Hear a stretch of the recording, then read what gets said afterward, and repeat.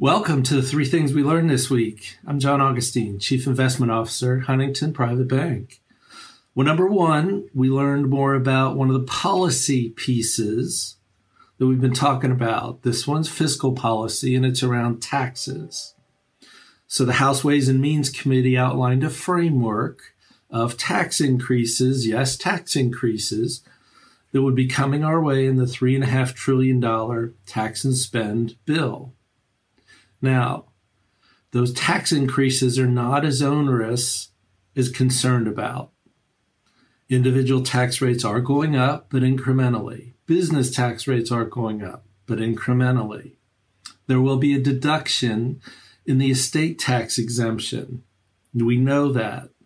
But some of the other aspects of the estate tax that we were worried about did not make it through the framework yet. So markets kind of took this in stride. There's much more to come. This is just a framework of a bill to be written and reached an agreement upon with the House and the Senate. So more to come on this over the coming weeks, but it was not as onerous as expected. As always, get with your tax advisor. Make sure you're doing the right things for your circumstance based on what we know now. Second thing we learned this week, inflation. So over the last week, 2 out of the 3 inflation reports that we got came in less than expectation. Now, that's something we haven't seen this year. So as an example, producer prices, well, they were a tick higher than expectations. That's commodity driven. However, consumer prices and import prices came in lower than expectation. Again, we haven't seen that this year. Now, does this mean the inflation concern is over? No, 1 month does not a trend make. But this is something new, and certainly the gold market took note of this. Gold was down notably, and the dollar was higher, by the way. But this could indicate an inflection point in inflation for the time being.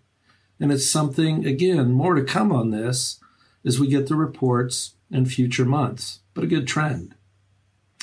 Last thing, number 3 that we learned this week, markets, well, they've kind of taken a break here in the month of September over the past week. What do we mean by that? We saw some selling in stocks, not a lot. Some selling in bonds, which means yields higher. For the commodity complex, ex-energy, there was quite a bit of selling. The only market we saw strength in so far this month and so far this week is the U.S. dollar index. And what's that mean? That means people want to be in the U.S. investing. Think of a currency as the stock price of a country. So markets are pulling back a little bit. That's okay, especially for stocks. The S&P 500 is up 20% this year. Taking a break in September is okay. We have one more piece of the policy puzzle to go next week. That's when the Fed meets to see what they're going to do about monetary policy. But in general, for stocks, this is really still a buy the dips market. We'll see what develops next week around that Wednesday Fed meeting. We hope you had a great week. From all of us at Huntington, if we can help you with any of your financial circumstance, please reach out. We're here to look out for you. Have a great weekend. Bye.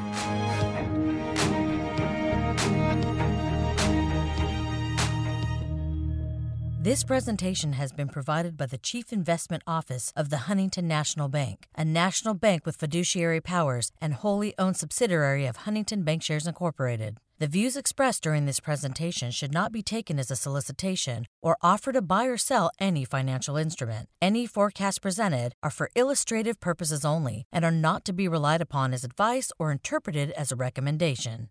Individuals should consult with their investment advisor regarding their particular circumstances. This presentation has been provided for informational purposes only and is not intended to provide and should not be relied on for accounting, financial, legal, or tax advice. The opinions, estimates, and projections expressed are as of the date of this presentation and are subject to change without notice. Investing in securities involves risk, including possible loss of principal amount invested. Past performance is no guarantee of future results. Investments, insurance, and non-deposit trust products are not FDIC insured, not guaranteed by the bank or any federal government agency, and may lose value.